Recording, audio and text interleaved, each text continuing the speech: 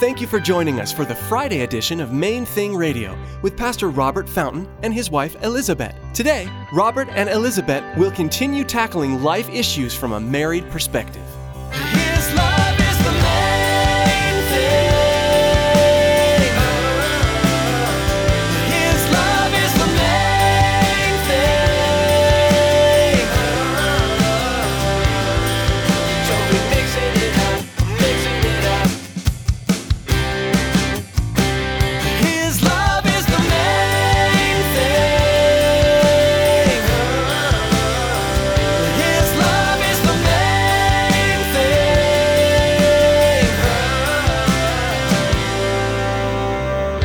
thing. In John chapter 5, verse 19, Jesus said, "Most assuredly I say to you, the Son can do nothing of himself, but what he sees the Father do.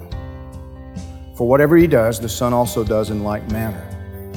And when you think about this in the context of, again, Jesus taught us that the Trinity is one, that he and the Father are one. He made that statement a couple of times.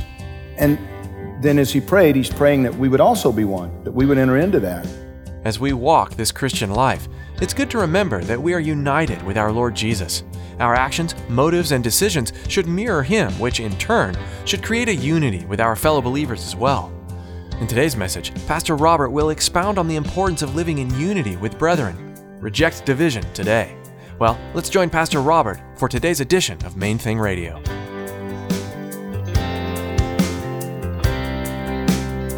His love is the main thing.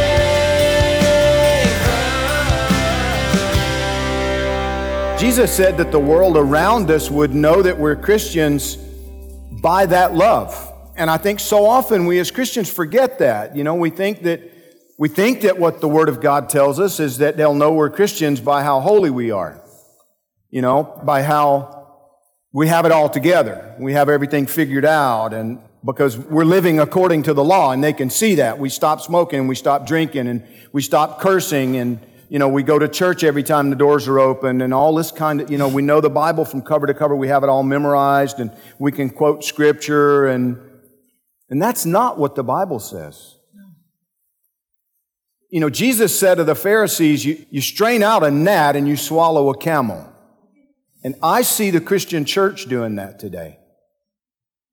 We're so focused on the things like the law, keeping the rules, and doing it right, when Jesus said, "They'll know you're my disciples by the love that you have for one another." And I've shared this. I got so convicted a year ago, actually, at a conference about this, that the whole focus that we should have, the primary focus, anyway, that we should have is learning to love one another, to actually live that out. What does that mean? What does he mean by that? Clearly it's something that'll be visible, it'll be powerful, it'll make a difference, because he said that the world around us would see it and they would recognize the love that we have for one another. The temptation when we say something like this, the two things that we don't want tonight, there's a lot of scripture here. We're backing it up by scripture as much as we can. We don't want it to be head knowledge, for one thing. Then we can go around and quote it even more and still make no difference. And what we also always say to warn against in a situation when we talk about love is that you don't sit thinking so-and-so should listen. I hope so-and-so listens to this because this is really for them. All of this only works if you listen for you and trust that God can deal with the other person. There is not one of us, we deal with it, there's not one of us, hopefully, that won't be convicted, because the Word of God is sharper than any two-edged sword. And there's nobody who doesn't need it, not to cut us to pieces, but to cut us free. This is the point of this, that we are cut free tonight. So because there's so much scripture, I thought maybe it will help if you guys follow along here. Most of what we're saying is based on Jesus' last prayer before he was betrayed and crucified in the worst way. And so the hope is that you take your own notes to keep you on track to think of what he's showing you, so you don't go home and forget it and go back into your own habits, but that he will show you something as we go through this and you just keep this as your commitment between you and Jesus. Does that make sense? As ground rules? Because that was what he prayed 4 times.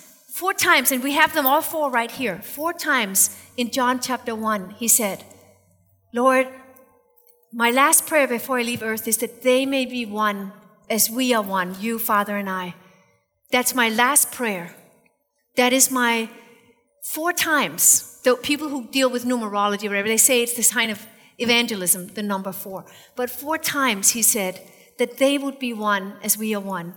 And you can see them all here. The first one, John 17:11, the latter part of the verse says, keep through your name those who you've given me, that they may be one as we are.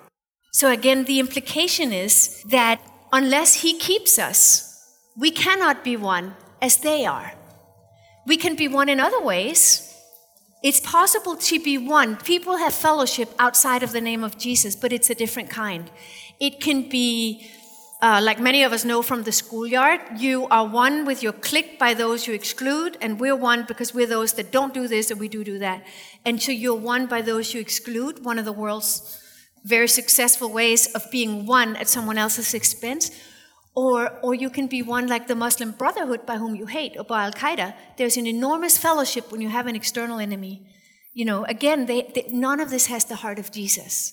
He and the Father are one in different ways, and we cannot do it in our own. Our flesh cannot produce this. That's why, if you knew how most people struggle even within their marriage. I don't know if it's most, but it seems that way from conversations.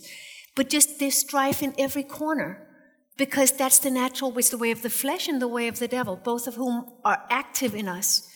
But when he keeps us, we can be one in a way that he and the Father are one. And only when we allow him to keep us and we don't try to keep ourselves. Yeah, like so many things, it really just comes back to spending the time with him. In John chapter 5, verse 19, Jesus said, most assuredly I say to you, the Son can do nothing of himself, but what he sees the Father do. For whatever he does, the Son also does in like manner. And, you know, when you think about this in the context of, again, Jesus taught us that the Trinity is one, that he and the Father are one. He made that statement a couple of times. And then as he prayed, he's praying that we would also be one, that we would enter into that. Again, in John chapter 5 and verse 30, he said, I can of myself do nothing. As I hear, I judge. And my judgment is righteous because I do not seek my own, but the will of the Father who sent me. I don't seek my own will, but the will of the Father who sent me.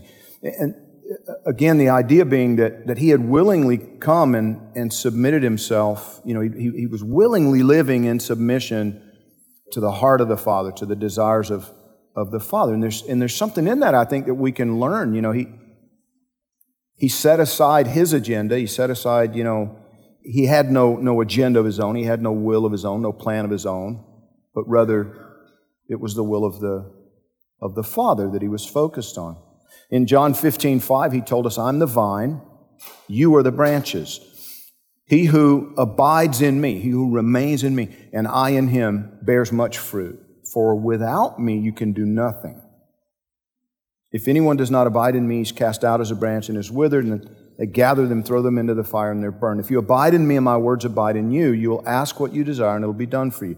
By this my Father is glorified, that you bear much fruit. So you will be my disciple. So he's describing a unity of heart, you know, a unity of spirit. He's describing a group of people who do what he did, setting aside individual agenda, setting aside individual goals, individual plans and programs, and instead focusing on his, just as he set aside his and focused on the Father and the Father's plan. Do you see what I'm saying? Basically, it's all coming into agreement and coming under into unity under the authority of our Heavenly Father. He said, you know, he willingly serves his Father in everything, and then we need to willingly serve him in everything. You know, Father, Son, and Holy Spirit are separate and yet in unity, one. And I was thinking about that. You know, Elizabeth and I are separate, and yet more and more becoming one. And that's because both of us made a conscious decision to serve the other. And in our imperfect, fallen human condition, we have to work at that. But we do. We work at it. We take it very seriously. We work at it. One of the things that, you know, I got convicted, like I said, a year ago at this conference, you know, just thinking about the fact that the foundational command, the issue for the church is love one another. It's not that complicated.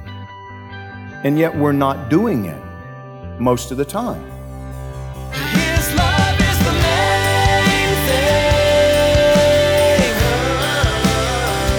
His love is the main thing.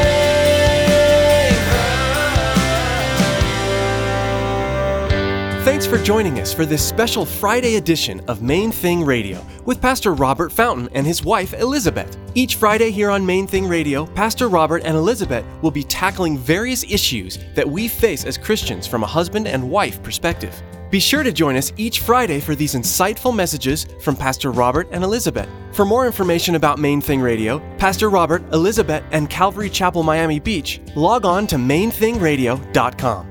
That's mainthingradio.com. At our website, you'll find today's broadcast for you to listen to or download. We also encourage you to prayerfully consider financially supporting Main Thing Radio. With a gift of any amount, we will send you an MP3 CD of the current series Pastor Robert is teaching through here on Main Thing Radio. A secure option for you to give has been provided via PayPal. That's all available at mainthingradio.com. We'd also like to encourage you to follow us on Twitter. A link to subscribe to our Twitter feed is available on mainthingradio.com. Again, thanks so much for joining us today. Remember to join us on Monday as Pastor Robert will continue teaching verse by verse through the Word of God. That's next time on Main Thing Radio.